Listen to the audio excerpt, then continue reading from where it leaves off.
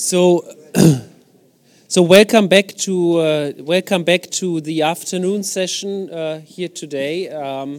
So we've had a morning program in which we were establishing the facts. I think we heard a lot of facts. I don't know if you heard all facts. I think there's still a lot of research that can be done. Now, in the after lunch session, we will start with a keynote lecture by David Lipton, First Deputy Managing Director of the International Monetary Fund. And then we will move to a panel debate. And the panelists are sitting already, I think, here on the panel. And you know, have two rounds of discussion here on the panel. But we also want then, of course, to bring in your questions, your remarks, your comments, so that we have a proper debate also with the audience. So, David, thank you so much for coming today, and it's really a pleasure to host you today, and I very much look forward to your keynote lecture. Thank you very much, Guntram, and it's a pleasure to be here, and let me start by saying thanks to Bruegel for hosting us all today to talk about this very important topic, and a topic I'm sure is going to be with us for quite a long time.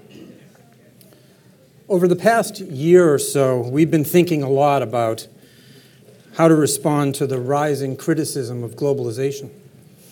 Despite the many benefits that come for rich and poor alike, the downsides of globalization have generated a very powerful political backlash.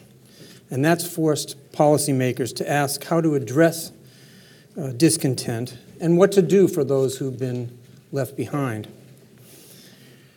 We face a similar conundrum when we talk about migration. The issue's taken center stage here in Europe as tensions have risen over both the long-standing flow of migrants from Eastern Europe and the newer flows from the Middle East and Africa, including many refugees. My main message today is that the politics and the scholarship on migration are at odds. While scholars have long debated the economic costs and benefits of migration, and there may still be some disagreements, a consensus has emerged that migration is beneficial. I'll return to this point a bit more in a minute. But the rising tide of populism in the United States and Europe over the past few years is that there's a pronounced negative verdict on globalization. The public opinion really has drawn a very harsh judgment about migration. Over the last year, this tide of public opinion has swept away some leaders in some countries, and it threatens others. So just as with globalization, economists and policymakers ought to pause and consider why public opinion seems to reject the positive conclusions of research on migration. Some reconsideration may help us to develop a deeper understanding of these issues and of our analysis, and perhaps better refine the policy messages that we put forward. There are three possible explanations for the strong public reaction. First, people may be placing less value on the economic benefits that we've identified from migration because they dislike the social and cultural changes that they fear inevitably is going to come with immigration. Secondly, it may be that they don't perceive the real benefits of that economists have shown actually exists. Or third, it may be that economists haven't figured everything out. I think probably there's an element of truth in each of the three factors. Now, surveys about migration tell us that fear of crime and the threat to culture or to national identity show up as powerful forces in public opinion. Political scientists tell us that the reaction to these perceived threats is an expression of profound insecurity. We as economists must not discount those views, those aspects, but at the same time, we have to admit that we don't really have an easy way to factor them into our analysis. So let's step back and ask the question, what can we say about the economics? The economic argument that immigration is damaging comes largely from a very simple observation. By raising the supply of labor, it exerts downward pressure on wages, harming native workers, at least those of similar skill levels. The popular antipathy to immigration most often relies on this perspective, which is essentially what you might call a partial equilibrium view. People see immigrants come into their community and believe that they and others in their communities face worse job prospects accordingly. Many have particular experiences in the workplace that reinforce for them this view.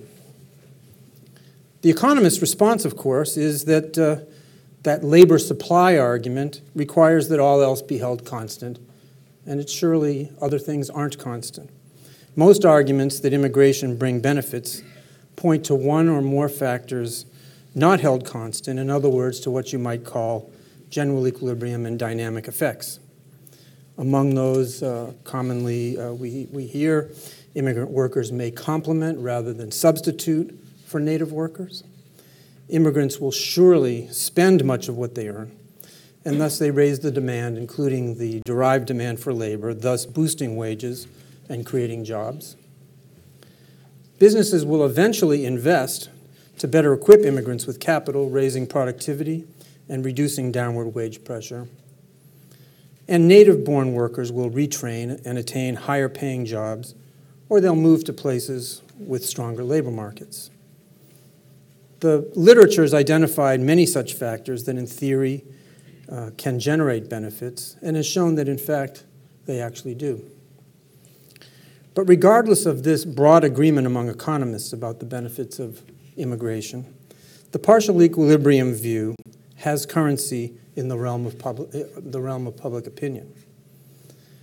And this currency, I think, doesn't represent an entirely peculiar or isolated reaction.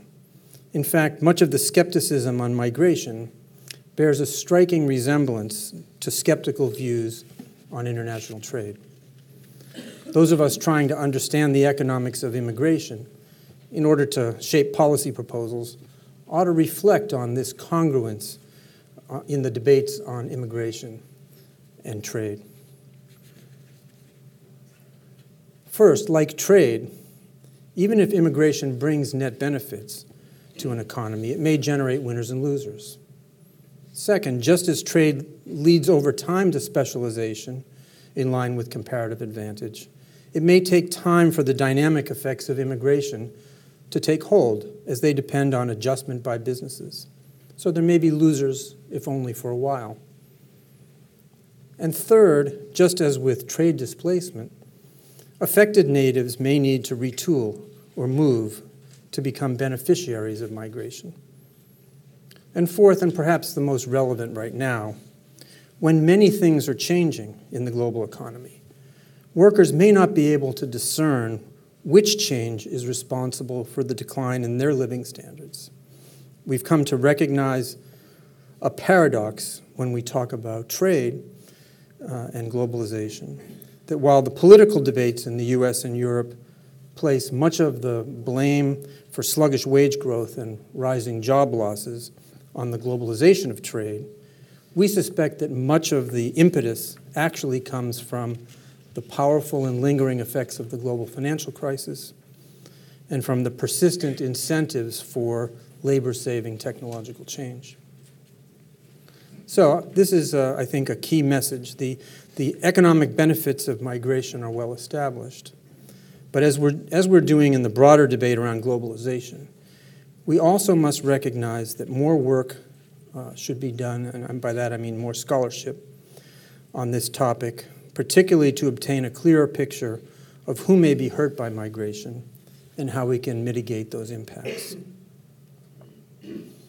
As we review what we've learned from research and from the experiences of migration, let's be careful to sort out what holds in theory, what seems to hold in practice, and how confident we are about our conclusions. As in the discussion of the globalization of trade, we should try to cast light on this subject in order to guide policymakers in their tasks. But as in the trade debates, we should also be frank about winners and losers, transition periods, retraining and relocation needs, and the impacts on fiscal finances and welfare programs. In essence, we need to be frank about the politics of migration. This admonition should hold for academics, examining the rapid changes brought by immigration in this century, as well as by governments grappling with the policy changes that these flows have brought in their wake. It certainly applies to us at the IMF. The fund's undertaken considerable work on the economic impact of migration in recent years. You heard this morning from my colleague Anna Elena on the implications for the sending countries in Eastern Europe. Let me take a minute to review briefly our findings on receiving countries.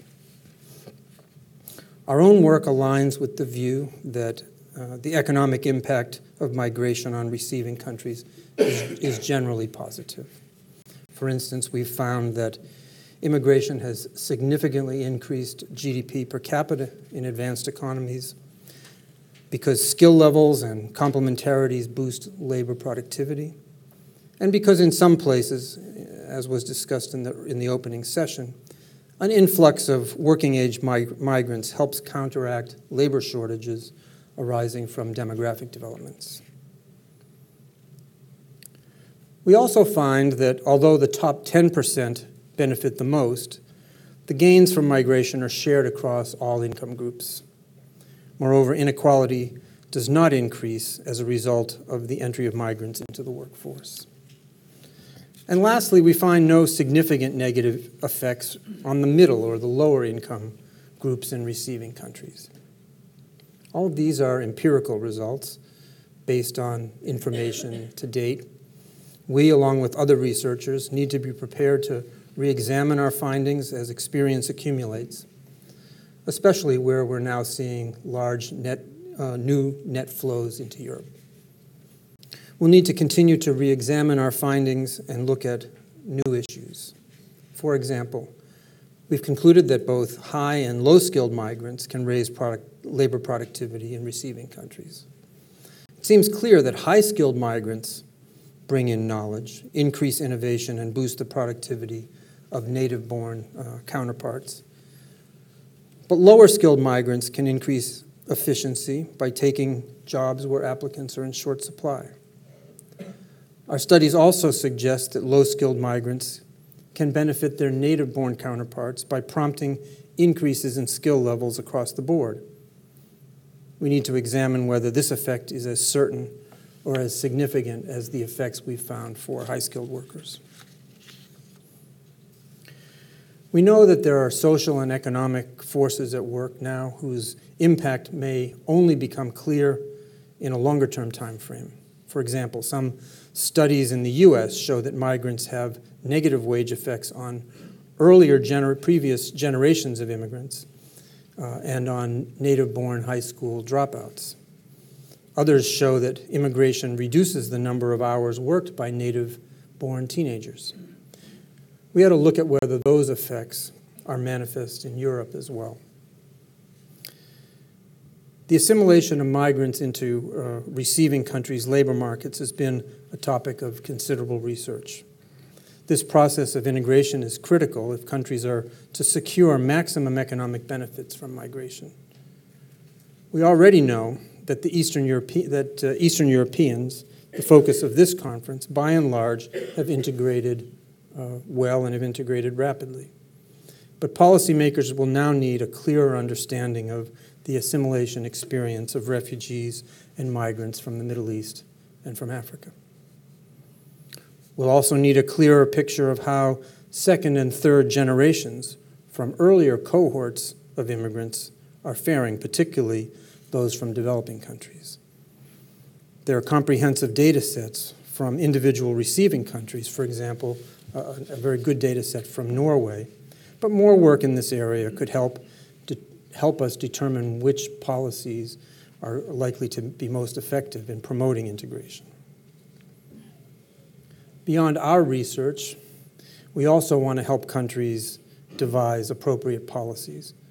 We know that governments can greatly affect the short and long-run impacts of immigration, from selection criteria, settlement services, work rules, educational opportunities, to related cultural policies that have a bearing on assimilation.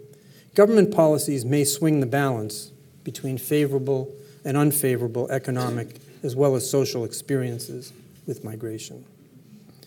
I don't have the time to delve deeply into those issues today, but let me say a few words about the social welfare programs and about government finances.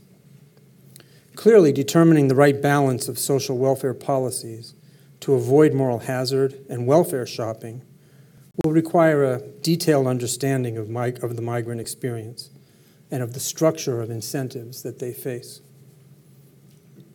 Social welfare policy is a sensitive policy for groups in the native-born labor force.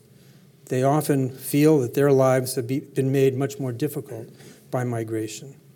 We know from anecdotal evidence that part of the backlash against the European Union at the time of Brexit came from perceptions of a misalignment of social benefits. Unemployed workers in the UK complained that they had to wait to obtain benefits after they lost their jobs, while new migrants had immediate access to government support. This is just one example of where a better understanding of the impact of migration on native populations could help redefine policies and perhaps reduce social tensions. But that said, surveys and papers already suggest that there's a broader range of issues in which poorer natives feel that they're in direct competition with migrants for limited welfare resources, whether that's public transport, health care, overcrowded schools, etc.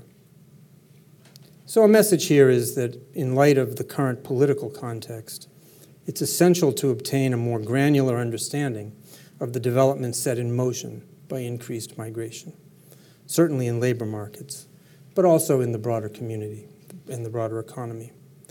I can assure you that as a learning institution, the IMF would benefit from research in this area, and I can assure you that we'll continue to conduct that research. These are all important issues that call out for greater clarity. I speak today from my institution as one who answers to our constituency, our 189 member countries.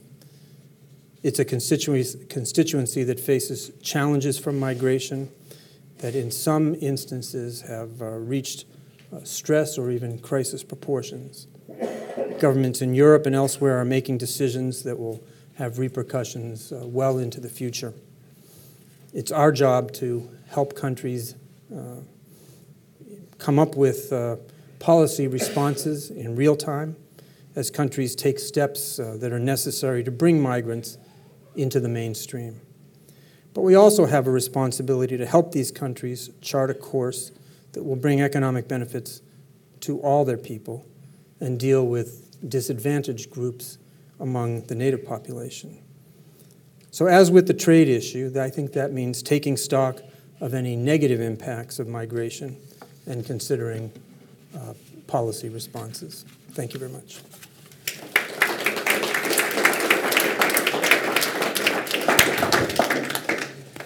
So since David cannot stay until the end of our panel, I suggest that we take a few questions directly to David, and then we turn to the panel debate. So is there any questions to what we've just heard? Please raise your hands. I mean, perhaps I start off since nobody volunteers. I think it's quite. Your speech was quite remarkable in the sense that you acknowledged quite openly that there can be losers of immigration as there can be losers of globalization, and that seems to be a policy shift. Is it true that there has been a lot of rethinking in your institution on these questions? let's say, following recent elections? Because a few years ago, it would have been, I mean, quite remarkable to hear the deputy first managing director of the IMF say, well, globalization actually also has some people that potentially can lose.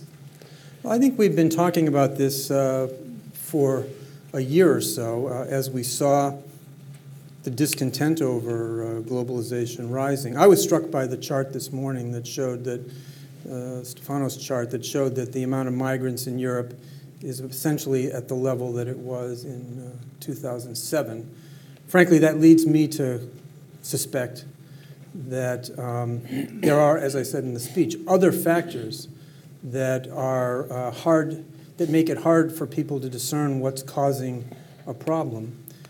In 2007, before the financial crisis, the U.S. and European economies were doing very well, and so while there were, just as many migrants, it was in a setting where that wasn't so upsetting.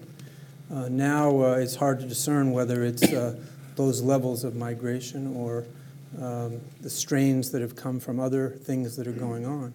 But surely we understand at the IMF, as politics seems to be changing in so many countries, that we can't simply focus on globalization and growth. We really need a dual focus, which is how to try to help countries continue to get the benefits of globalization. And I think that does mean for many, especially in the developing world, faster growth, faster convergence in living standards. But if that process is to be sustained, we have to say to the advanced economies, and the discontent is essentially in the US and Europe, let's talk about why there's this discontent. Presumably it comes from real people who are feeling some disadvantages. We'll have to sort out what's causing the problem, and as I say, it may be to some extent misplaced perceptions. We have to talk about what countries can do to affect the public opinion, and what it makes sense to do. What it makes sense to do that, that doesn't cause some kind of moral hazard or other problems. So I think it's there's an analogy, very much an analogy to the migration issue. I think we ignore the discontent of the native population at our peril. Okay, I see a question here, and then the gentleman here.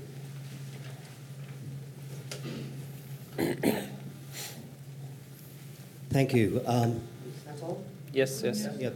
Thank you. My name's Mike Stannett from the Salvation Army Europe. I too was interested that we have spoken earlier on this morning, but you also highlighted it yourself about the winners and the losers of migration. My concern is, or our concern within the Salvation Army, is that there is another group of losers in that respect that is being largely overlooked within the European Union, and that is the undocumented migrant, the failed asylum seeker, or those who have come through into Europe through irregular means. Because that is your next, or our next, humanitarian crisis, if you want to say it like that. That is hidden, because that number will continue to grow as the number of migrants or refugees coming into the country are rejected in their seeking of asylum. I wonder, how does that compare with the USA with regards to the numbers of, or the percentages of those that are rejected and do not return home? So how are they then looked after? No, I think it's a very good question, a very pertinent one. The United States has long had this mix of what's called documented and undocumented aliens. And a lot of the antagonism towards migration in the United States focuses on the undocumented. And it has been a very large number of people, especially people coming from Mexico and Central America.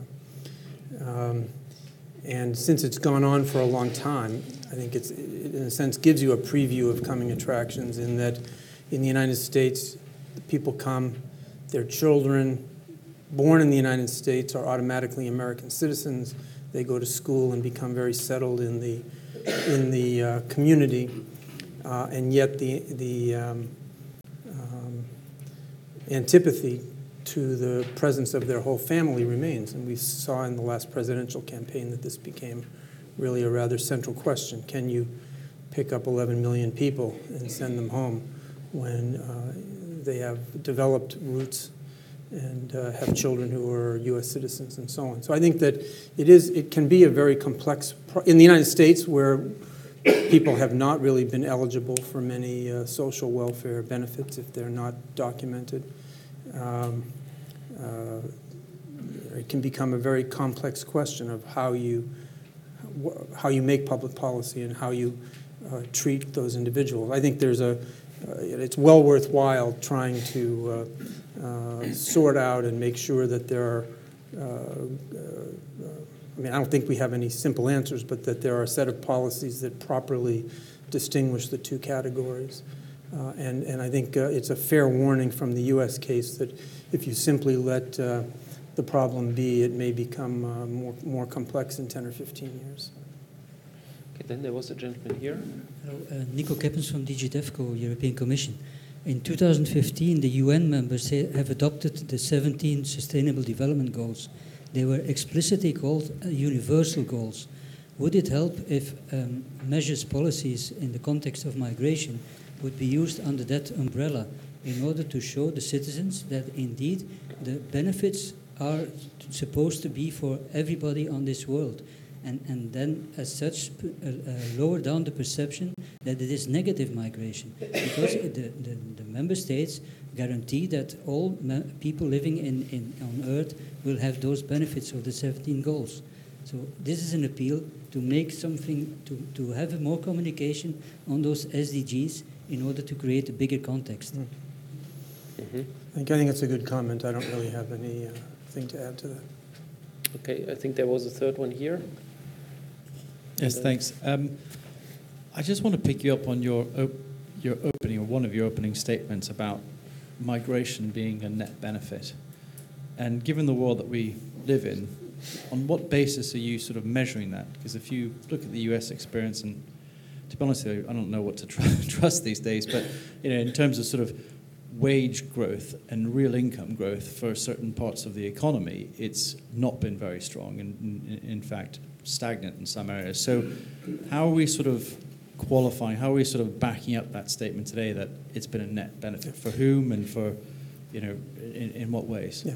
I was making the observation, I think it's a fair one, that the economics profession has pronounced not a consensus, but a near consensus, that if you isolate the effects of migration, the effects are positive. Now, that's not to say that every place that has that receives migrants is going to thrive, because there are other problems that they may be experiencing. But I think the professional opinion is that migration on net is positive. The whole point of my talk was to say that even if we believe that, we shouldn't conclude from that there are no that net benefit isn't a tallying up of some benefits and some costs. I think there are, and we have to take account of those if we're going to deal with the political ramifications of migration. Now, one could question, and there are some scholars who question whether migration on net provides benefits, but I think the consensus opinion, mainly because of what I've called these general equilibrium and dynamic effects, are that migration is positive. The observation that you make, that wage growth in the United States for several decades has been sluggish, is a very complex subject. The question of why productivity growth in the U.S. and in advanced economies has been declining is a complex subject, but I don't believe that it's dominated by migration trends. So if you allow, we have one last question, and then we have to, I think, move to the panel. You have to leave also, so please. Thank you very much. My name is Muhammad Rajai Barakat. My origins are from the Middle East, from Jordan and Palestine. I noticed that when we speak about migration, we speak always about migration from the south to the north, and we never speak about migration from the north to the south. When you take, well, here in Belgium, I don't know how exactly the percentage of migrants who are living here in Belgium, who are originally from third world countries. But when you take some countries like Dubai, Emirate Arab Unis, you have 10% of nationals and 90% of migrants. And it seems not to be a problem for them. Other countries like Kuwait, Saudi Arabia, and others, we have more than 40 or 50% of migrants who are working there. Don't you think that we have to, so as not to have populism here in Europe and so as not to have problems with people concerning migration, so as not to have more racism, don't you think that we have, when we speak about migration, we have to speak about the advantages and about the migration from the north to the south?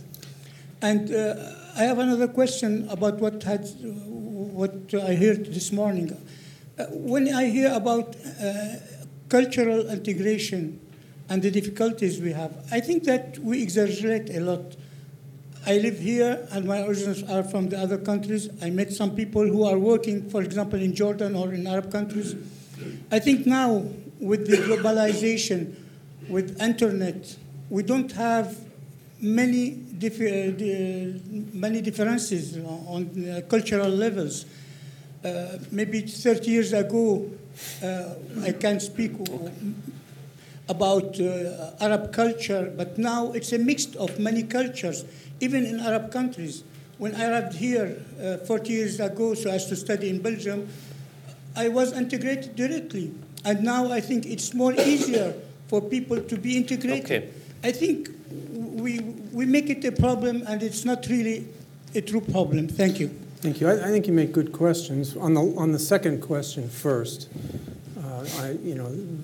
there are certainly many good integration experiences, but I think we can't deny that there are countries, whether it's in the United States, where there's just been in the last presidential election a lot of discussion that includes quite hostile reactions that are cultural and religious based, or countries in Europe where the prospect of people with other cultural backgrounds and religious beliefs is viewed as in some way challenging or unwelcome.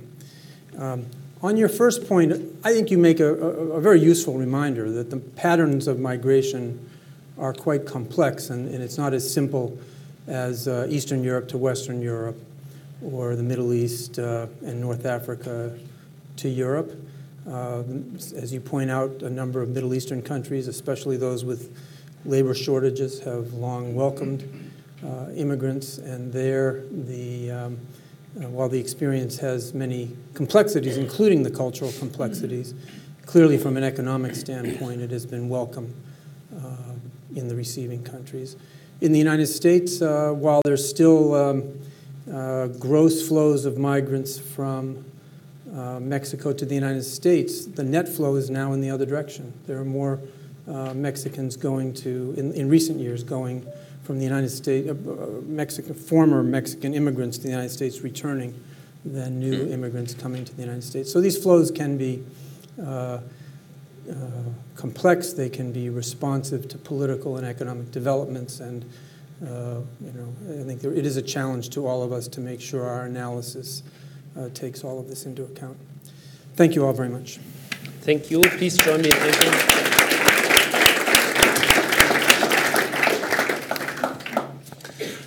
Okay, so we can now turn to our panel debate, and perhaps you want to sit here because you are very much now sort of on this side, Gianpiero. And I'm very, very pleased to welcome today Michael Boni, member of the European Parliament, Gianpiero Dallazzona from the Italian Senate, Antje Gerstein, Managing Director from the Confederation of German Employers Association, BDA, and Samuel Engblom, Policy Director at the Swedish Confederation of Professional Employees. So I think we have a different sort of set of qualifications, experiences here around the table. And I would like to ask each of you to give an opening statement of 5 minutes of what you think are the main challenges and how you think we should be addressing the issue of migration. What are the main benefits? What are the main challenges, and how to address these challenges? And then I want to engage a little bit in a debate here on the panel, but also bring in you from the audience. So Michael, since you have the last name B. Boney, you come first. Okay. Thank you very much for invitation. And I think it's very important to discuss all those issues related to migration. But I think that we need to start and we need to consider in which way we will try to understand the problem. Because when we are talking about analysis, when we are talking about evidence-based policies, from my point of view, it's clear that after many analyses, we can see the positive results and the benefits of migration. But we are living under the conditions we are living at the time in which evidence-based policies collapsed because of political issues, because of this populistic vehicle. And I think that our problem should be how to continue our reasonable understanding of migration issues in this new political context. This is the key issue, because it means that I will try to describe it thinking and talking about Polish paradoxes. I'm from Poland. Poland entered into European Union in 2004, and the big wave of big flow of migration has started. It was during the 10 years just about 2 million people. 50% of those people lived in United Kingdom, in Ireland, in Germany, and they have registered officially in 2004. But we need to remember that in Poland we have not also, we have had the baby boom after the Second World War, but also the second baby boom in 70s and in 80s. And it was a big problem for Polish labor market at the beginning of this century. So this migration flow was very important in short perspective, in short terms, for improving situation of the Polish labor market. And as it was presented, receiving countries also has had many benefits related to those migration flows. But when we are looking at that situation in the midterm, I think that there are many problems related to shortages of skilled people. Many skilled people decided to go to the West, to European countries. And then when we are looking at the problem of migration in EU due to the principle of free flow of workforce, we can see that from demographical point of view, this is a problem, because we have lost over 1 million people, and probably, and there are many evidence now that they are started to create their families in many countries, to have children. So those children are not living in our country and not supporting future demographical problems in Poland. So this is not so, as I have mentioned, in the short term, it was very important to improve the situation at the labor market. In mid-term, there are some question marks, and in long term, there are many problems. But on the other hand, now we have in Poland just about 1 million Ukrainian, and they are working. We understand what kind of problems Ukraine has, but on the other hand, they are very needed to the Polish labor market. The unemployment rate in Poland now is 6%. Okay, we can work and we can have much more active society, active labor force, it's clear. But those people from Ukraine are taking the complementary jobs, so it's very important for our economy. This is the paradox. This is the paradox on the one hand, and I think this paradox is normal, that some people are going to the other countries, but the country is open for taking people from the new countries. But the problem is, when we are starting the debate on the refugee crisis and how to change this crisis and how to be open in Europe on migration flows from south, this is a problem because this is a cultural problem, and populist parties in Poland created many threats and many fears related to refugees, related to terrorists, related to people with different cultures and so on and so on. So this is a new xenophobia. There are many new, there are many accidents. There are many problems with hate speech and also hate behavior. We are not open for people from Syria, but we are open for people from Ukraine. This is the question. They are Ukrainians are much more close to our culture. Yes. They are much more close to our language. Yes, they are much more close to our language. But on the other hand, this is, because Poland's very difficult. Yeah, it's very difficult, but many of us learned Russian earlier, yes, so we understand those people, and they understand Polish because of cultural similarities and common tradition. So this is a question when we try to analyze the specificity of different countries. We need to analyze that those countries have to, should have the migration policy, and this migration policy should be oriented at the national labor market issues, but on the other hand, it should be stronger, it is important to have stronger connections with the European migration policy and to create possibilities to give some responses for refugee crisis and integration. And this is, I think, will be the second part of our discussion. Okay, great. Let me now turn, I think, to Samuel. You have a microphone. Okay, great. I think there's one missing. Can you hear me? Yeah. Should we on? Thank you. First of all, I think I should tell you something where I come from. I come from TCO, which is the Swedish Trade Union Confederation. We are the 10th biggest and fastest growing trade union confederation in Sweden. We increased by 10% over the past 5 years, and we now represent where our affiliates organize 1.3 million members, white-collar workers in both the sort of public and the private sector. And many of they are affected by migration in a variety of ways. In 2015, wherein, as Stefano Scarpetta mentioned, 163,000 refugees came to Sweden, we could find our members in the entire chain. Some were Coast Guard officers working on the Mediterranean, saving people from boats that were sinking. We had immigration officials, obviously, policemen, social workers, teachers, public employment service personnel, healthcare personnel. So they were really the ones that were affected the most, I would say, in Swedish society of that wave of immigration.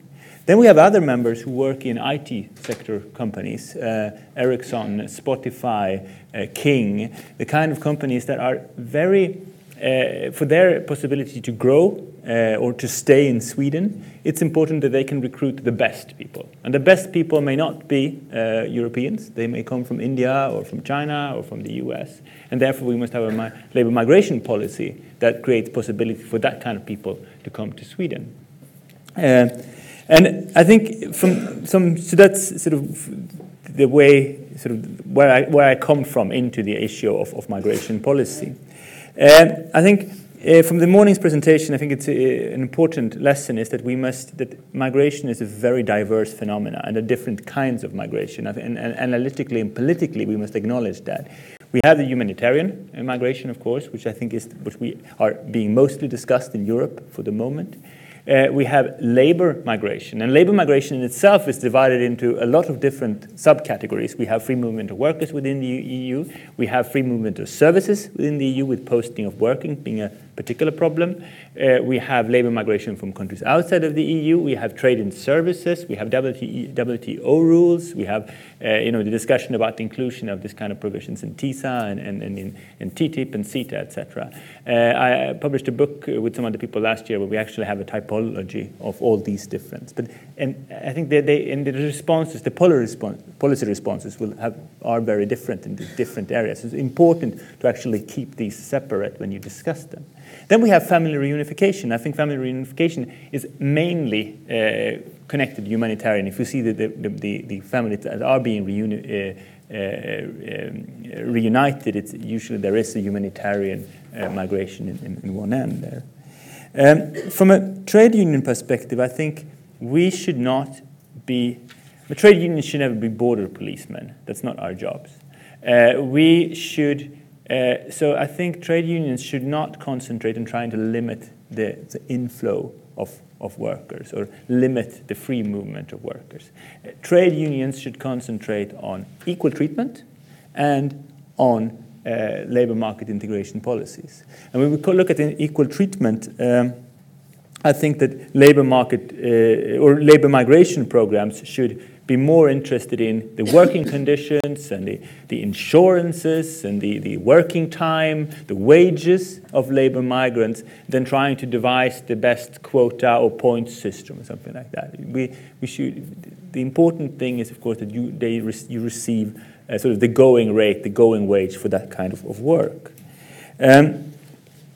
I think the same is true for trade and services, and here the European Union has created a very strange situation where, on the one hand, if it's free movement of workers, equal treatment is considered a precondition for free movement, and when it comes to trade and services, equal treatment of workers is considered an obstacle, according to the European Court of Justice.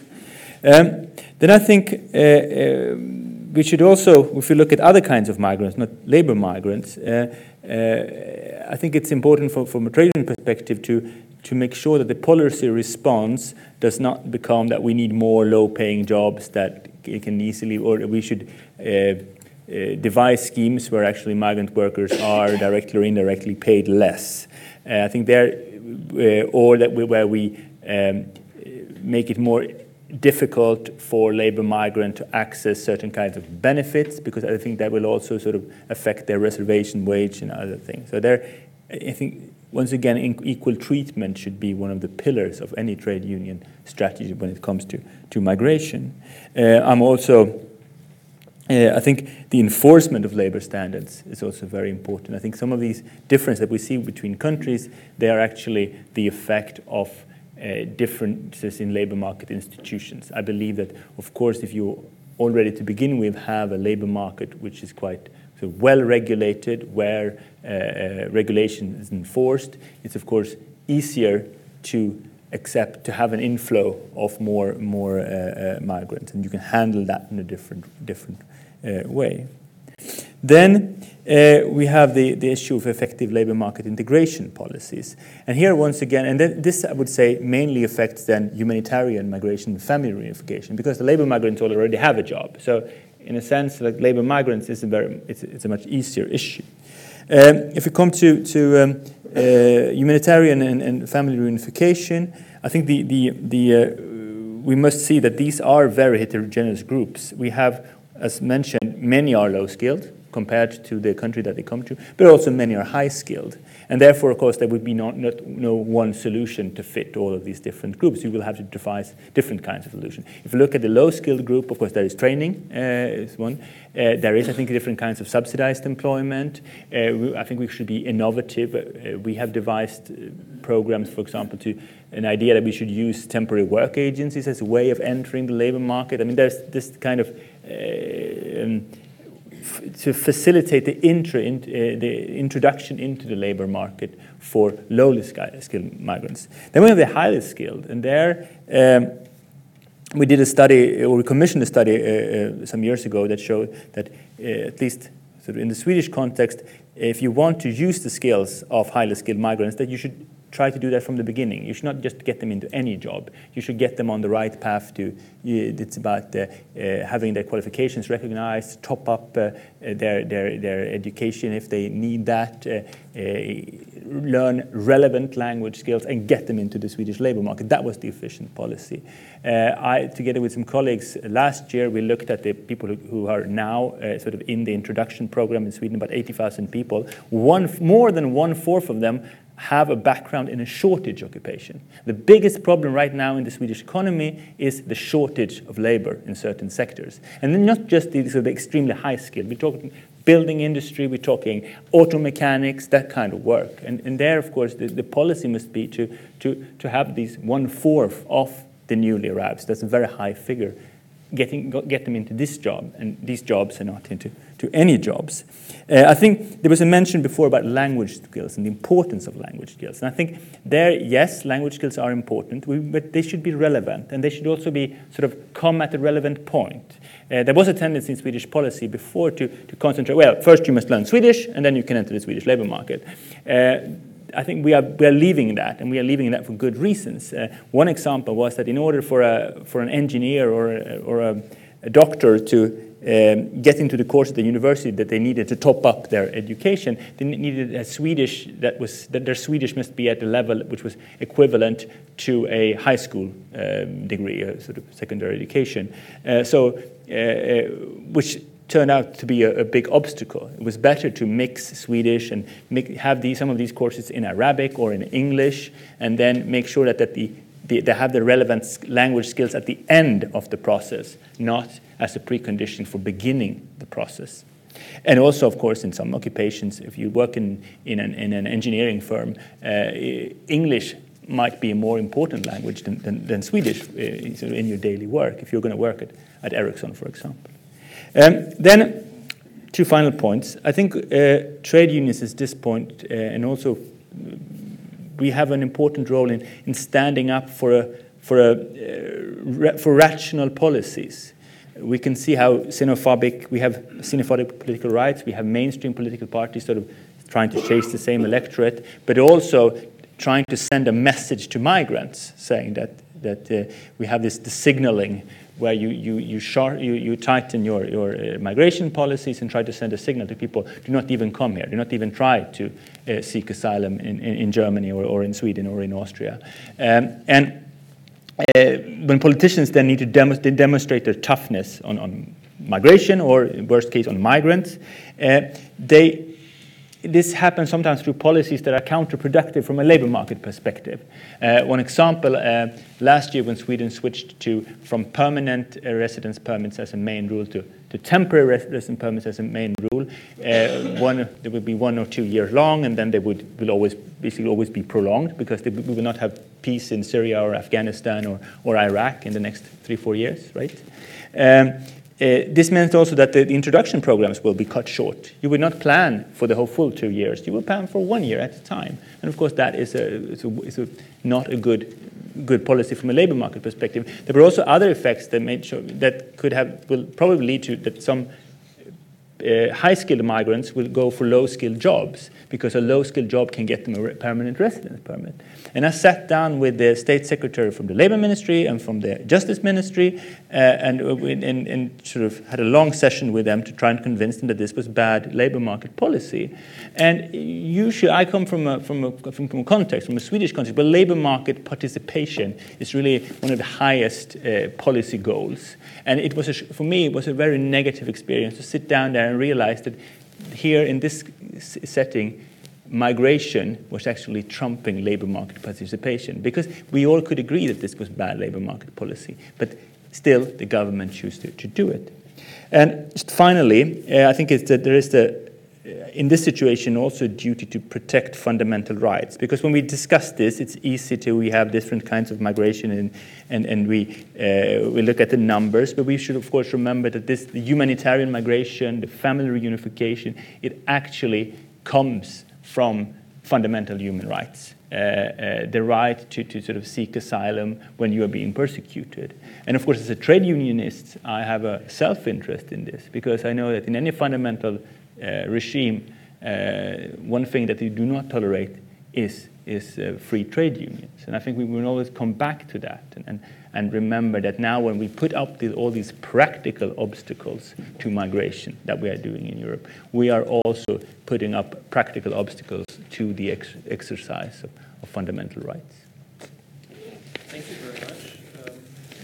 Now we've heard the trade unions, so let's hear what German employers associations have to say. I was very pleased with the Swedish trade unions, I must say.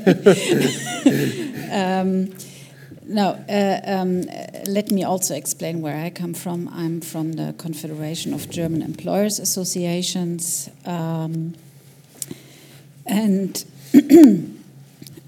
What I always observe in these kind of discussions is, this is what you said in your introductory statement too. There's so many different notions of what we are talking about. For me, it was, for example, also really an eye-opener when I understood that if in the UK people talk about migration, they talk about free movement of workers, whereas when we talk about migration or immigration, we talk about third country immigration. And I think even in Business Europe, we spent months in having misunderstandings and misconceptions. So this is just one example. And I think you've highlighted there so many facets and issues. To approach this in easy words, we as German employers, we always say, in principle, there are those migrants that we need and those that need us. And I can tell you that we as German employers were always convinced and have supported the Chancellor in her policy because we truly believe that it is our social and human responsibility to accept refugees that have to flee violent and conflict situations. I mean, of course, there were surely issues about communication. There were surely issues. You could have done that better, no question. But the principle and the act as such was always supported by German business. And it was always a very clear commitment to that we have to do everything we can to integrate those refugees. And in parallel, we need a discussion on how to organize labor migration from third countries. And this is about skilled migration. We also had a shift of paradigm. We are not talking about high-skilled migration anymore. We are talking about skilled migration, but it's very clear that this is what we need. Just some figures maybe, and I won't be too long. It is clear now for the German situation that without immigration, the labor force potential would decrease by about 1/3 until 2050. And at the same time, the share of elderly people who do not participate in the labor market would double in relation to the active workforce. So it's clear that immigration can't stop this demographic process, but it can slow it down quite significantly. And we have also found out, and figures show that very clearly, I mean, that's also sort of self-explaining, that the effects of immigration on the labor market and the social security systems depend highly on the qualification structure of the immigrants and their descendants. So what we have observed in Germany is that since 2000, the qualification level of newcomers has risen significantly, and I think one could say we have learned our lesson from the first immigration inflow after World War II, when the so-called Gastarbeiter came to Germany in the late 50s and later. And there, the idea or the perception was always they come, they work, and then they go home again, and they didn't go home. And nobody was thinking about how to integrate these people and their families and their children and their grandchildren. And we sort of suffered very long from the long-term, or partly still do in some big cities, from the long-term consequences of this failed integration policy. Then GDP, as a consequence, also the income of the local population, with this rise of the qualification level since 2000, has also increased through these effects of immigration. And also, figures show that in the long run, skilled labor immigration has almost no effect on the overall wage level and the unemployment rate. So we can't observe social dumping or a decline of wages at a large scale. I mean, we might have some negative effects in some vulnerable sectors, but not overall for the economy. And another figure, I mean, I know this is not new, but it's worth reminding, and I know the OECD has has published very interesting figures already years ago. The foreign population currently living in Germany pays more taxes and dues than it receives social transfers. And I think when we are talking about public opinion, these are the kind of facts which we need to put much more in the public discussion. Now, I think the conclusion of all this is that the success factor of integration of migrants in the labor market is always qualification. It comes down to qualification, it comes down to a smart system. If you want a sort of controlled labor market, labor immigration, you need to define what kind of qualifications the labor market needs. And if you want to integrate refugees, you need to qualify them. So it comes down to this. Now, I'm coming back to the refugee issue at the moment in Germany. The German business and companies have done in the last year huge efforts to qualify refugees together with our federal labor agency. And it is also clear that we shouldn't be naive about the qualification levels. There are not as many qualified among the refugees as has been said in the beginning.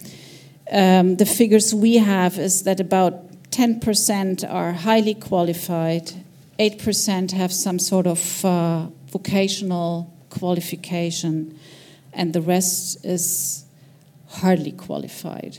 And you can imagine what kind of efforts we need on all levels to qualify these people, because indeed we think they, of course, they came to Germany with a perspective to go back in their countries of origin eventually, but nobody can tell at the moment when this will be. So our approach is then we better integrate them. And but this is a marathon. It's not a short distance thing. It's a real marathon. We need language courses, of course. We have achieved some improvements so that, for example, now as soon as the status of a refugee is clear, after 3 months, it's possible to take up an employment. That's a new regulation. We call strongly for the possibility of using agency work as a vehicle for integration in the labor market. This is why I was pleased with the Swedish trade union, because our German trade union doesn't really share our view there. And of course, if we want to solve the big problem, also with regard to populism, politics, we need a European solution. That's very clear. And we need a solidarity mechanism that works. And this is also important, by the way, for our national policies, because if the population has the perception that we are, so to say, having the biggest share of all, eventually that is a political problem. So I think it's very urgent to come to a good European solution and a solidarity mechanism that works for all. Thanks. Great. Michael, I want to get you on this question of this EU solidarity in a second, but before, so please keep that in mind. But before, of course, I want to give the floor to Gian Piero, last but not least. So thank you. Good afternoon to everybody. I am Gian Piero Dalla Zuanna. I am in the Parliament of Italy, but I'm also a demographer. Then I had to try to put together demography and politics, and it's very difficult because a friend of mine that is a demographer said that the demographers look at generations and the futures, whereas politicians usually look at the news of the hate. This is the problem. Then perhaps, but we have to do so, because if you really look at the quality of life of the present and of the future, we cannot forget that there is a evolution of population that is very important to look at if you want to have the right policies. The problem of fear and the problem of the ghostscape. The problem now is that the mechanism of ghostscape is applied to foreigners. It's not the first time in Europe, but now I see mainly my region in Veneto, where there is a strong reaction against a number of refugees that are very few if you look at it in a general viewpoint. But the problem is not that they are few. The problem is that they are very good for put on their shoulders other problems that are in society. And the problems in the Italian society are mainly the problems that Alessandra Venturini tried to say, the problem of unemployment mainly, and also the problem of a disorder in the political situation. To change to... then it's very good to add something to put... yes, okay. Then, but Italy, I think, need migrants. Need migrants because the demographic situation is dramatic in Italy. It's dramatic because we had a decrease in population. But not only decrease in population, we had a very strong decrease in population at working age. We have more or less 3,000 people less each year at job age. And this was also from the natural viewpoint in the last years, but in the first 10 years of the century, there were the same number of immigrants that compensate the decreasing of people at working age. But now it's completely different after 8 years of crisis. And also the foreigner people try to leave Italy. There are many friends of mine that foreigner people, that they add the nationality, they become Italians, add the citizen, they become citizens of Italy, and immediately after they go to England. Yes, that's why, to have an example, in the city of São Paulo del Brasile, many people try to become Italian citizens, to go to US or to go to Germany without visa, you know. That there is this kind of strategy that are terrible for Italy. But if you look at the data on poverty and foreigners, you understand why it happens. Because in Italy there are the foreign minors, 65% is in poverty. 65%. Because we have, in Italy, welfare is mainly based on the enlarged family. But usually foreign people have not enlarged family. Then they are alone when they become unemployed or similar. They have to face the unemployment, but the more easy method to face unemployment is to go abroad, to go in another country, or to come back. For example, many people coming from Morocco that worked in building sector in Italy. Building sector is from 10 years that is in a very dark crisis in Italy, and they prefer to go back to Morocco because now in Morocco there is a good building sector that is increasing. This is what is happening now in Italy. In this situation, now in this decreasing demographic situation, and another data, all the big cities in Italy are declining population. All but Milan. Only Milan is increasing. But the other, Turin, Rome, Naples also, are decreasing population with a TFR of 1.3. This is the Italian situation now. That in this situation, in this decreasing, in this strongly aging, we try as government, to an example, to improve the working sector. And we had in Italy, in the last 3 years, 650, what is? What is? Yes, 650,000 workers more, but they are all concentrated in over 40.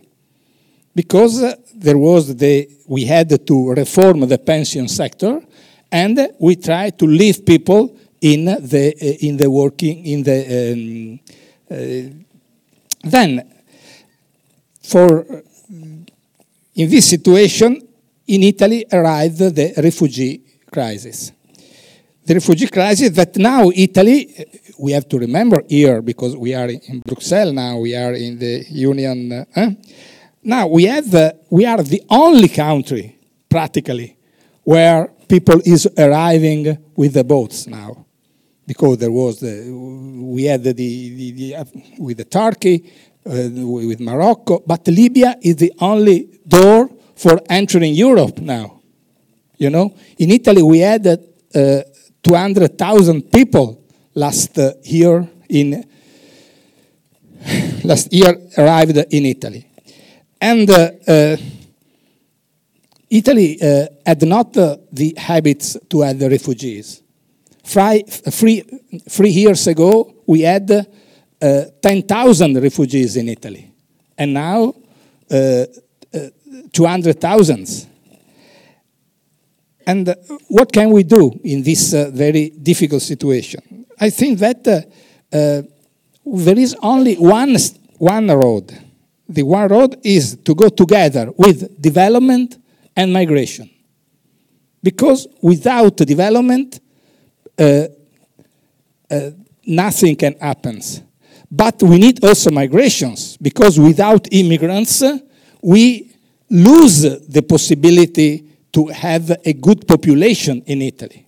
We cannot have a population that lose this incredible number of people at working age with the aging. And we are also lucky because we have the higher life expectancy in Europe.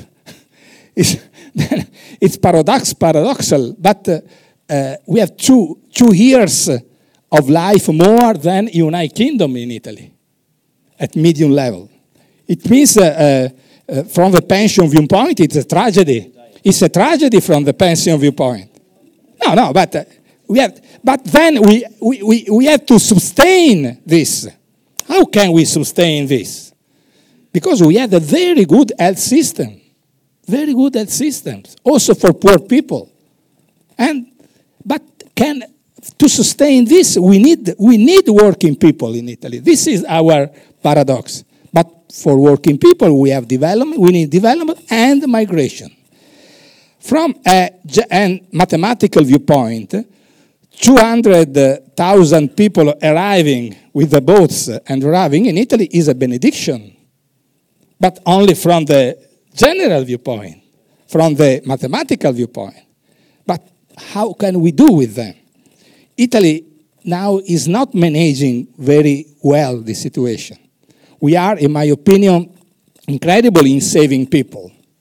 We are a system of saving people in the sea that everybody can recognize that we are working very good. But then we need 2 years to give, to say to people if they are, they can have asylum or not. 2 years is too much, of course. And I don't know in the other countries of Europe if is it the same. But because we had a very bureaucratic gesture, I think we have to be more pragmatic. And the new government is trying to use a more pragmatic viewpoint to this problem. First one, okay, the other 27 countries of Europe do not want to have our refugees. Only Germany accepted. 1,000 a year. 1,000 a year. The other all say, oh yes, we sign, but from the real viewpoint, nothing at all. Then we can ask to the union to have money to manage this. We don't upset people. Give us money, and we manage this situation, or not. Second, we try to stop the entrance with to go to Libya and try to agree with the people that is in Libya. It's very difficult, of course. But now, perhaps we can change our approach to Libya. Perhaps we have not to have an approach based on United Nations and so on. Perhaps we have to make separate agree with the people that stay in Libya, perhaps. Not also with Libya, but also with Niger, with other countries where there is the corridor for people from Africa arriving to Europe. And then we have to go with accelerate the procedures and also to increase expulsion. But to increase expulsion, we need Europe because we need some agree with the countries where the people come from. And the agree is not of Italy alone with the countries. It should be also a more extended agree. And the last problem is when people are in Italy, we have to try to accelerate integration and to have a pragmatic. To have an example, if I have an example from my town, a people coming from Guinea, he arrives here, he stay in a community, he work as cookers, as cookers. He's a very good cooker. He works for 3 years. He's a regular as cooker because it's possible to work as a regular cooker. But after 1 year, the tribunal told him, you cannot stay in Italy. Why? Why he cannot stay in Italy? He's a good cooker. He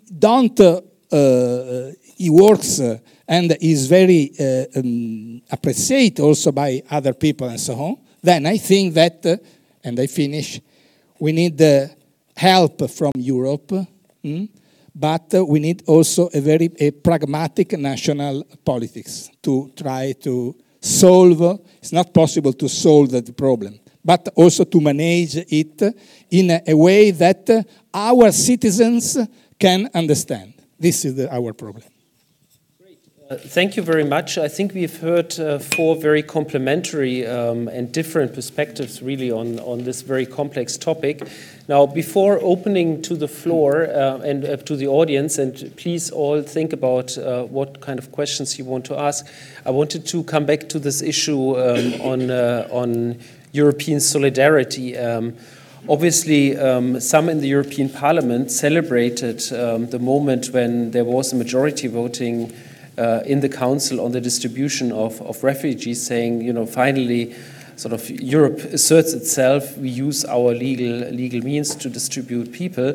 The reality on the ground is that refugees have not been distributed across the EU on a large scale. Many, for example, still stay on the Greek islands. Just if you think about the Turkey deal. And of course there. So I bring in Michael here Michael, because not only you're a member of the European Parliament, so perhaps you were one of those celebrating the federalist moment, but also because you're Polish, and of course the Visegrad countries have seen this as very much as an assault on their sort of sovereignty, but they've also said quite clearly that this policy doesn't work, because, you know, a refugee being displaced from Germany to Warsaw will take the next train back to Germany, and nobody will control him because we are in Schengen. So I was wondering, can you share a little bit sort of your European perspective on it, but also share a little bit the perception from Poland, and, you know, what you think would be a manageable policy here on the solidarity front? This is not easy to answer, because when that's we are, why I ask you. Because when we are talking about European policy and European institutions, as European Parliament, European Commission, it's clear that they are involved in the process of opening doors to refugees because of values, because of responsibilities. It's clear, but the problem is when with our legislation and our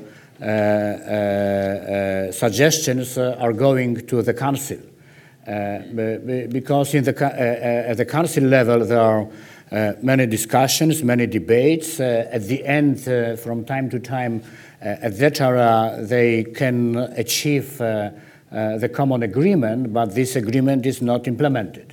So this is a problem, and it depends on member states. It depends on member states. And this is the real problem of the European Union now. If we have European Union, when member states are not ready to create common policies at the areas which are key for the future development. And this is the issue of this populism. Because this is not because of Hungary, because of Slovakia, because of Czech Republic, because of Poland, this kind of threats. The threats are in our societies, but the threats are managing and developing by some governments, also our governments. You remember the September of 2015. There were two issues, two options for Orban in Hungary: to go to the border and to try to tackle the problem, or to sit in the Budapest and say something populistic, ideologic, and be against Chancellor Merkel. After that, take all support from Germany. This is the reality. So I think that when we want to achieve, I'm fully for solidarity. I have voted in our Polish group. It was many discussions. I have voted. There were 4 people from Poland. We have voted for all resettlements. Yes, because I think that it is very important. And when we are talking about interest, European interest, it's clear that for sustainability in the European labor market, that for the future solving demographical problems, we need migration. It's clear. And we need solidarity in that area. But now this is a problem not of finding some practical solutions, because we are discussing about asylum, we are discussing about better border control, we are discussing about anti-bureaucratic solutions addressed to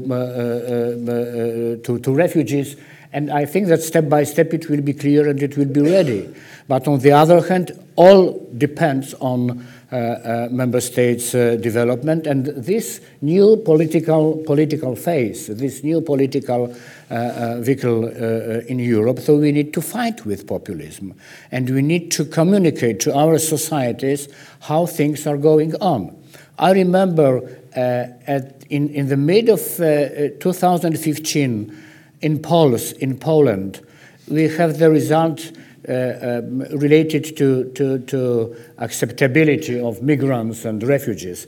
It was just about 59-4, some without decision, and 34-35 against. After political activity, after some speeches, after some interventions, now the results are completely different. It's just about 60 against, and only 30% for be much more open for refugees and for migrants. So it shows us that as politicians, responsibilities, speeches, communication is very important. So we need to have new narrative on the migration policy in Europe, also to tackle the problem related to some fears, but on the other hand, to show some interest, because this is our interest to support and to help refugees. After that, to start the transition period from being refugees to being migrants, and to be legally involved in the labor market. It's not easy, and I think that we will have just about 2 or 3,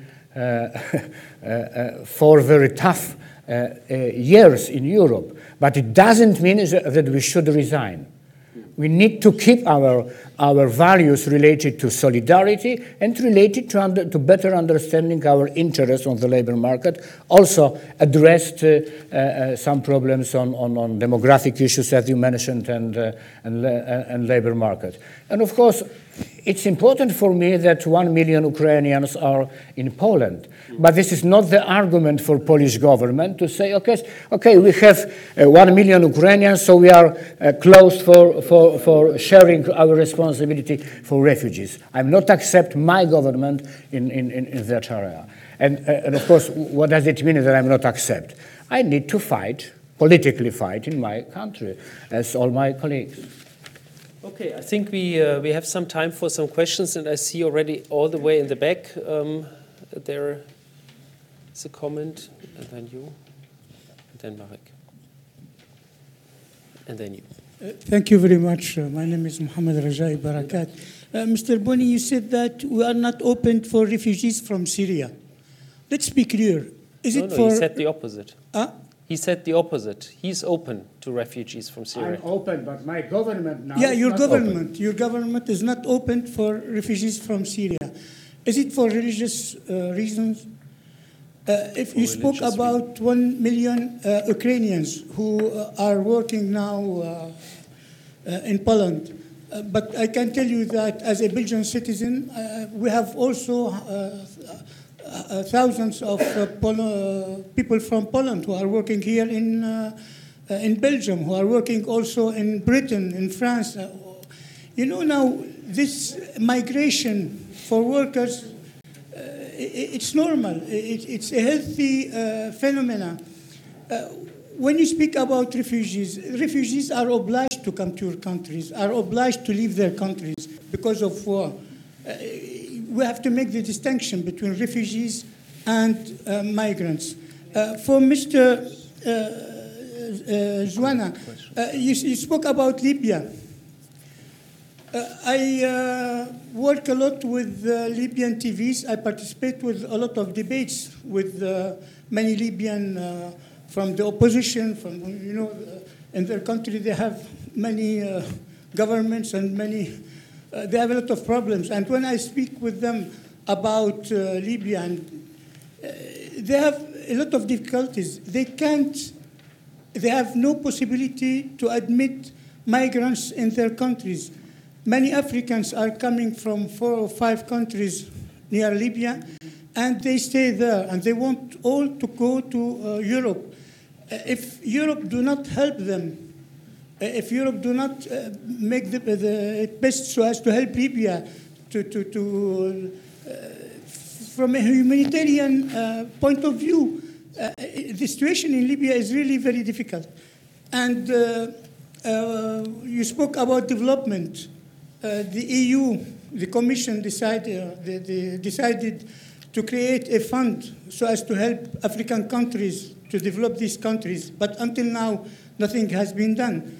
EU spoke about Sophia operation so as to help Libya to train and to help Libya so as to stop migrants and not to let them to go to Europe. But nothing has been done until now. All these operations are failed. Right. Thank you. Thank you very much. I think all very, very good questions, but we collect a few questions and then come in the end to all the panelists. So there's the gentleman here. Thank you. My name is Anastasios Papandreou. I live in Brussels. I see the pragmatics. I see the aging population in Europe. I see the need for workforce.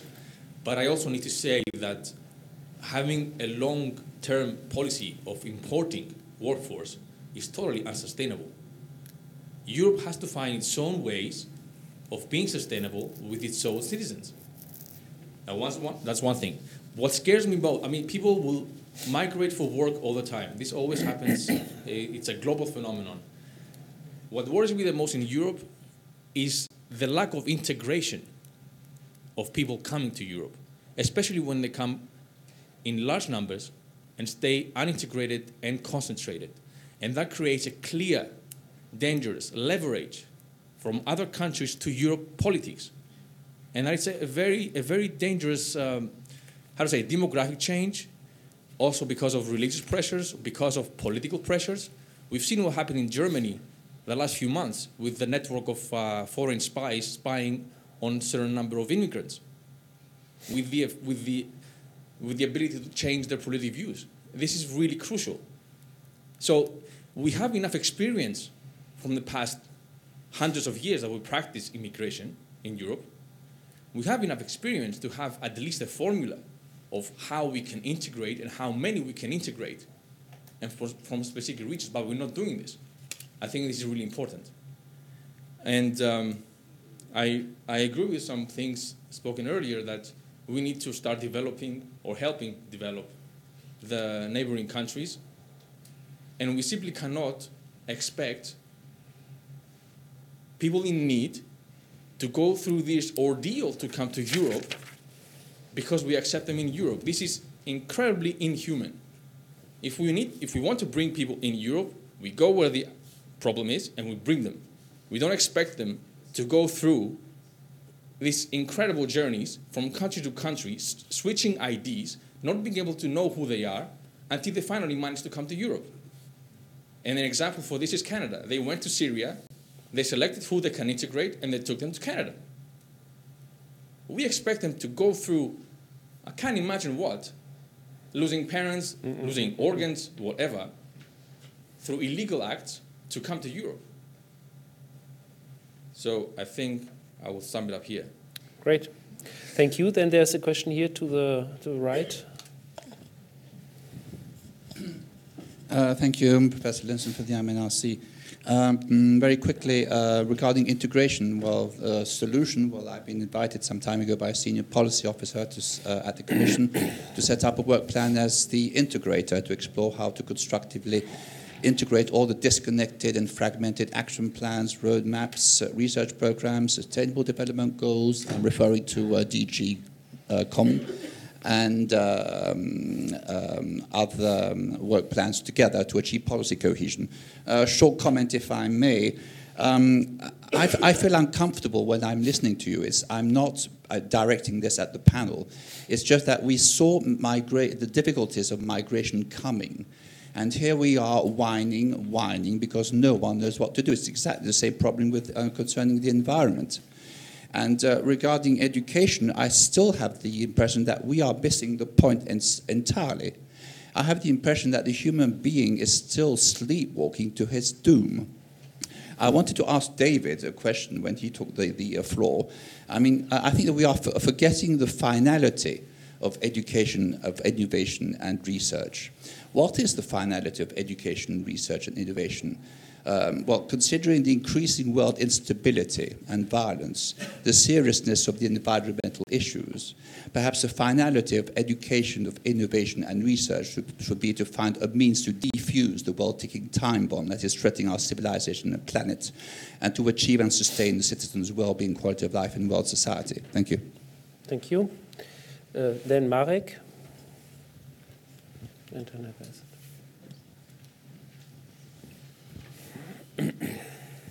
I have the question to Michał Boń, but perhaps also to other panel members.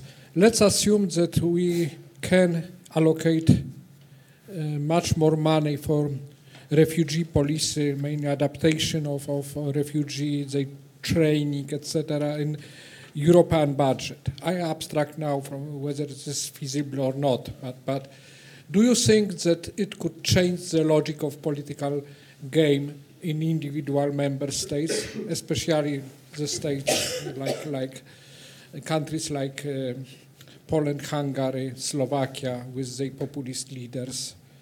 Because I can assume that perhaps if would be available more money for European policies in European budget, then it could activate some political forces, even in these countries, on local government, regional government, who would be interested to engage in such policies. Now it's largely unfunded European mandate refugee migration policy, very much dependent on goodwill of individual member states and their financial resources. Yeah.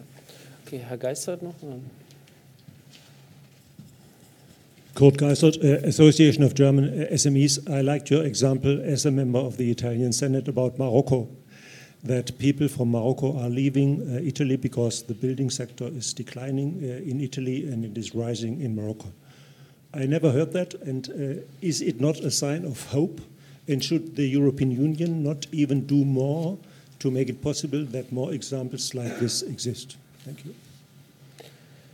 Okay, so I think we have a rich set of questions, and I think we go in reverse order, if that's okay. So you would start. The last question was also addressed to you, and you have the last word then. Okay, please. I begin? Yeah. Yeah, please. Okay. Yes, thank you very much for the questions. First, problem of Libya.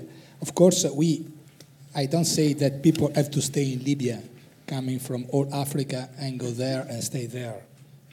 Obviously, it's not a solution, and it's a terrible situation could be. But if people know that the only system to come to Europe is to arrive to Libya and to try to start with the boat, people go to Libya, of course. Then we have, if they know that it's not possible to leave from Libya to come to Italy, perhaps, I hope, they will not go in this incredible number to Libya. Now we are speaking about 1 million people now in Libya waiting for go to Italy and to go through Italy to Europe, because they don't want to stay in Italy. They want to go to Italy to try to go to Europe. Then Europe have to try to take this situation and try to understand what you want to do. Also because it's wrong to think that we need only skilled migrants. And this morning we say this. We need also unskilled migrants. I think you know the book, The New Geography of Job. It's a book published in the United States by Moretti, that is an Italian professor working in Berkeley, if I remember. And he calculated that in California, for each 2 skilled jobs created in the last years, there were 5 unskilled jobs. Because the new society is not a society only of engineers, of skilled people, of people here sitting here speaking about migration. But there are also people that stay at our home taking care of our father and our mothers, and people gathering in California the, come si dice insalata? The salad, and so on. And all these people, our society needs these people. And they want to make that job, and they want that their children go to school, and want that their children become the new mayor of London. This is migration. Migration is social mobility. This is really, and if migration can be social mobility, it becomes an integration history. That's what we need in Europe. We need that people that come in Europe can have a chance to play their game of social mobility. And it is my answer to the who answers something about integration. And the solution is what say this morning Scarpetta in his speech, is that people have to go to come to Europe to take a job, and that their children can go to school and can improve their situation. The last, money. Of course, money are useful. To have an example, now in Italy, because there. Yes, money is also useful, of course. Monies are not all, but something. Yeah. I think that, to have an example, now in Italy, there was a decision of the government to give to the municipalities that have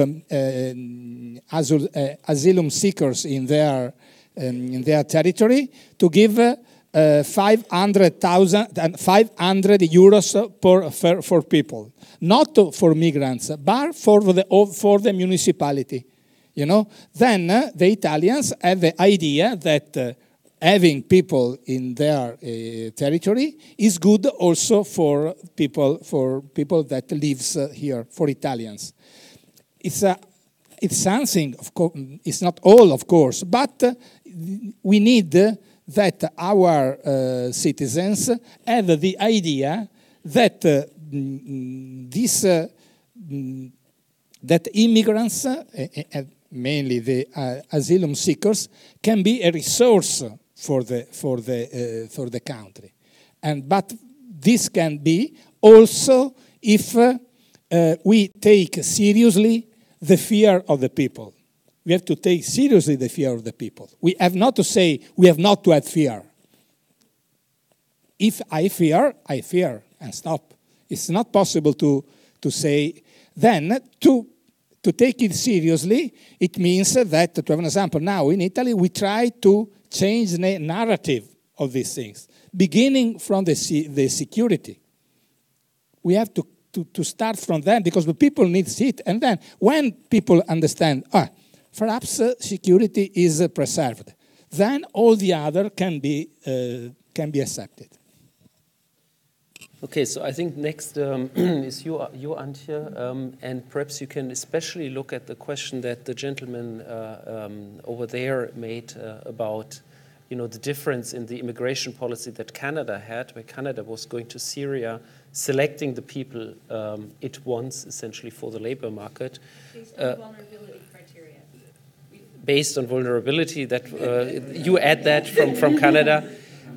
While the immigration wave to Europe that we have experienced in the last 2 years was, of course, much more random and partially based on really cruel trafficking and so on. And so, I mean, I guess that's related more to the German government, but perhaps your perspective on that. And if you could also share a little bit more of your thinking. You said you do a lot of effort in terms of really integrating people in the labor market. Can you say a little bit more about how successful you are and what is the experience so far after perhaps a year or so? How much do you really know about how well you can get people into the labor market?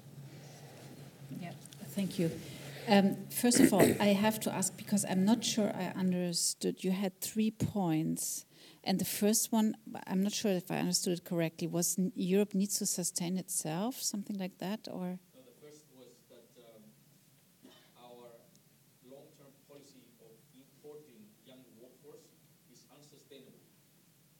We need to be able to have from Europe More children, so to say. More children. Okay, because I think, I mean,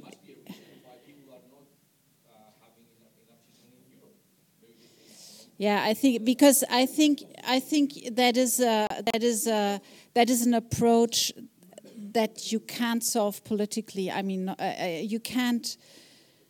You know, that's another huge and complex issue about family policy and how our societies are organized, and I don't think you can impose children. If I may. No, but let me say on this point, I mean, it's not that there is no, that we don't know anything about demographics and reproduction patterns. I think there is OECD research. Yeah, sure. Yeah. There's OECD research, and it is quite clear, for example, that in modern societies, childcare facilities are a very strong determinant of how many children a woman will have. So that's another conference we can have. But I do think it's actually an important topic. How do we change demographics? And we shouldn't pretend that it cannot be influenced at all with public policy. It can be influenced, but you have to have the right public policy. But it's for a different topic. I think this is why. No. But I think this is why I asked, because I think. I mean, I completely get your point, but I think it doesn't help in the discussion on migration policy because I think migration is a very natural phenomenon. If you look on a global scale, you will always have migration, and you will always have people from poorer regions striving for better living conditions in regions where there is a better living and better perspectives. So I think, and this is probably something where Europe has also or needs a change of paradigm, and it was forced. It was forced by the situation 2015 to produce this change very quickly, too quick probably for the societies, but migration is a phenomenon that won't go away. It won't go away if we have enough childcare facilities. I don't think so. So that's my answer to your first point. Then, of course, I mean, I completely agree that these terrible journeys that refugees have to undertake to arrive to Europe are terrible. But I must say, I don't really have an answer. I don't know if the Canadian approach is one that works. To me, it also seems, I mean, it probably is a better way to save people from these journeys. But if I imagine that on a large scale, European governments selecting the people that they want in the poor countries, that doesn't seem very human either. So that's a very personal answer. I don't have an answer to that, but I fully agree that we have to find ways to find better passages for the people that strive for better living and that have to flee conflict situations and have to save their lives. I fully agree. And then on the integration, I also agree, and that's what I said before. In Germany, we have a very painful experience with failed integration in the 60s, or in the 70s. By the way, the Italians were obviously the group that was the most difficult to integrate because they stayed very much in their own communities. This is what you said before. So, but I think we have learned our lessons. I'm not... But I'm not saying we are there yet. There's still a very long way to go. And then I would like to take up another point that is also maybe an answer to what you said. We saw it coming, and also what you said. At the moment, we have a real implementation crisis in the member states. It's not a crisis of EU policies. We have to say that the EU has delivered. I mean, all the proposals are on the table, and the member states just don't implement. And this is something that hasn't really happened before. So this is also a new situation, and I think this is why we have to work very much towards our own governments to, force them to implement what's on the table and what has been decided. So, we will face this kind of implementation crisis also in other policy areas. And that is a huge risk for the entire EU at the moment. If member states don't feel committed to European decisions, then we have a serious problem. So that would be my answer to we saw it coming. Yes, we did, and the policy answers on European level were there, but the member states didn't implement. Please. Yeah.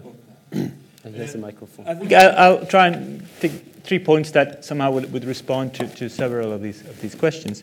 I think first there was raised the question, well, shouldn't we help people where they are? Wouldn't that be more efficient? And I said, yes, we should work with conflict prevention, we should work with development, we should make sure that those of our trade policies, which is a European prerogative, a EU prerogative, that are actually detrimental to the development in the developing world. So we're talking about agriculture, for example. They should be changed, definitely. But I think even if we would do all that, we still have a responsibility. If you look at countries like Lebanon, for example, that have Jordan, which have taken a lot of course, of refugees from the Syrian crisis.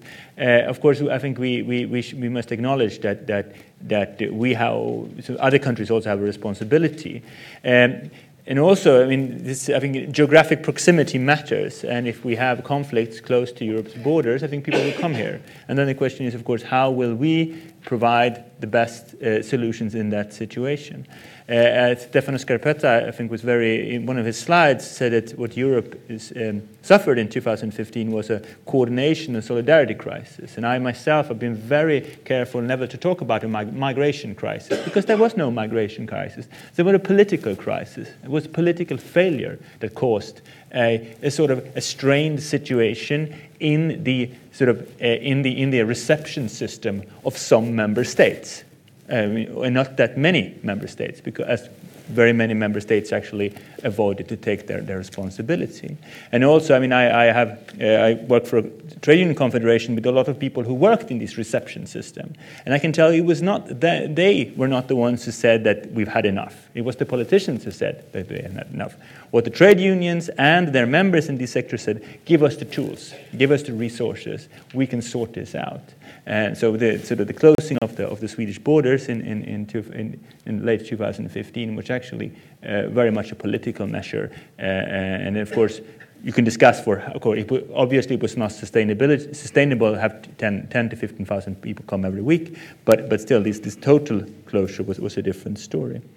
So I definitely believe we cannot just say that, well, we should help people there. And also I think a lot of the people who say that, the politicians who say that, then if you look at their budget proposals, it's not that they have increased the development aid exponentially. My second point would be about integration. We're talking about, well, can we integrate this many people? Aren't they culturally too different to integrate. I think that this sort of metaphysical notion of integration is very dangerous. To me, integration is something practical. One of the things that the current Swedish government, which I think do some good things and do some bad things, that they abolished the integration minister. I think that was a very wise decision. Because if a person who's born in another country does not have a job, to me, that is a problem of labor market policy. If that person have difficulties finding an apartment, well, we have a problem of housing policy, not of integration policy. If that person commits a crime, that's a problem of criminal policy. It's not an integration policy. It's not. I think we should be really careful with discussing these. Are the cultural differences and there? Because, as we said, we always said that. We said that about the Italians who came, the labor migrants also to Sweden in the 50s and 60s. So I think it's a very dangerous argument. It's also arguments that tend to sort of pitch people against each other, because it's a part of the narrative creating it us and them. So I think it's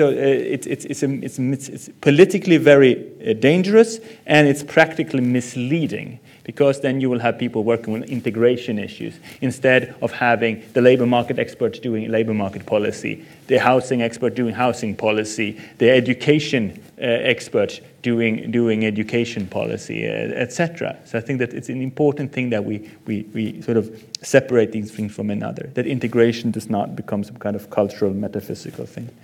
Then one of the gentlemen in the back said that there's, no one knows what to do. Well, I believe there are plenty of people who knows a lot of things that we know. If we look at the OECD was here this morning discussing. They've done a lot of research. There are a lot of proposals. If we, as Stefano also said, if you look around the EU member states, we can find many examples of policies that are working. And I think, and of course, not all of these policies will work in order. You can just transplant them from one person to another. But there's a lot of work being done. But this, I think, also we should acknowledge that the work that's being done. On the global perspective, okay. I think then what we should look for is maybe not the big global solution, but the local, practical. Because what the things are doing, people are going to find a house in a community, in a certain city. Okay, we should sort of the housing situation there. You have to come to a workplace. Well, okay, so how does our introduction system look? These kind of practical things. And I'm very happy to say that if I look at the social partners in many European countries are working hard on this, and I look at the members of our affiliates are out there working with these kind of things on a day-to-day basis. So I think it's important sort of to sometimes leave the big rhetoric and that debate and go down to the nuts and bolts of the actual sort of policy implementation process. And so how do we get people into work? How do we make sure that the second generation do not perform worse in schools than they should? How do we make sure that we provide the opportunities also to people and then there's I want to see the social research that constantly compares the outcomes of different policies in order for us to know what we're doing. Great, thank you. Last word, please. I need to add something because I think that we need to remember about it. In 2015, when this new process and this refugee crisis has started, we also experienced in Europe new terrorist attacks. And I think that we need to understand the coincidence of this for people, for societies. And I think that many fears, many threats related to migrants, related to refugees, are related to the threats of terrorism, the lack of security. So this is very important because it's not justification. It's not justification. It's only for explanation, yes, because we need to remember that when we are talking about our societies, very often people are saying, okay, we don't want refugees because we don't want to have terrorists in our countries, yes. This is stereotype, I know, but it exists, and we need to tackle this problem. Second point is related to the differentiation between refugees and migrants. because it's very important when we are talking about migration policy. It's much more clear. When we are talking about refugees, we need to remember that there are women, children. So it's very important to have pro-refugees policies and decisions, because it's not only oriented, it's not only focused on work for people, it's also should be aimed for supporting families, supporting children, organization of education. This is this integration in this sense, in this meaning, yes, much more broader. So this is very important, and also to give them to children, to give them possibilities to learn new language, and so on and so on. And the last point, is it was a question on Syrians in Poland. You know, there were some information and there were some announcement in Poland that from government and for people related to government that we will be much more open for Christians from Syria. So it's not the solution. It's not the solution, yes. And I think that this is a question of differentiation of the area of culture and religion. And we need to work on it, yes, but it's clear. And when we are talking about Syrian and Ukrainian, it's much more clear. It's much more easier to Polish people to also under this propaganda to be open for Ukrainians. But yeah, because you know we are living and our cultures are joined many centuries. Two cultures, totally different, Flemish and Walloon. Yeah, but we need to remember about traditions. We need to remember about traditions, yes? Because people from Africa, people from Arabian countries appeared in some countries in Europe.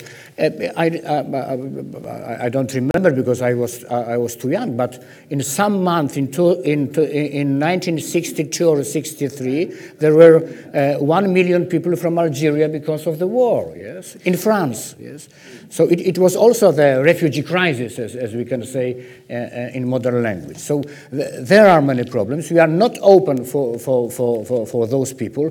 I'm not saying that I'm not open. I'm not saying that 50% of society is not open. But now the decisive points are the decisions are in different hands. And the last point and question related to money. There are some incentives in this policy for refugees for the country. You will take a refugee and you will have some money for this integration policy. So I think that unfortunately it's not working at that. It's not working at that area. So we need to create this narrative, as I have mentioned earlier, oriented on the future and showing our interest. All Europeans in all countries, because you know we are all migrants. Yes, my 200 years ago, my grandparents lived. I have Italian name in Italy, and my father was born in St. Petersburg. After some years in Poland as small bourgeois and something like that. I'm living in Poland. My brother decided under the martial law at the beginning of 1981 to go to United States, and he is living in the United States. And my nephews are American citizens. So I think that in many countries there are this kind of examples, and we need to be much more open and to analyze all those issues related to migration, to refugee crisis as opportunity, to analyze some threats, to analyze many barriers, but to show some opportunities and also to have new communication to our societies. Okay, I'm afraid we have to close, and you can ask bilateral questions afterwards. So please join me in thanking all the panelists, thank the colleagues from the IMF that have co-organized this conference, and thank you to everybody.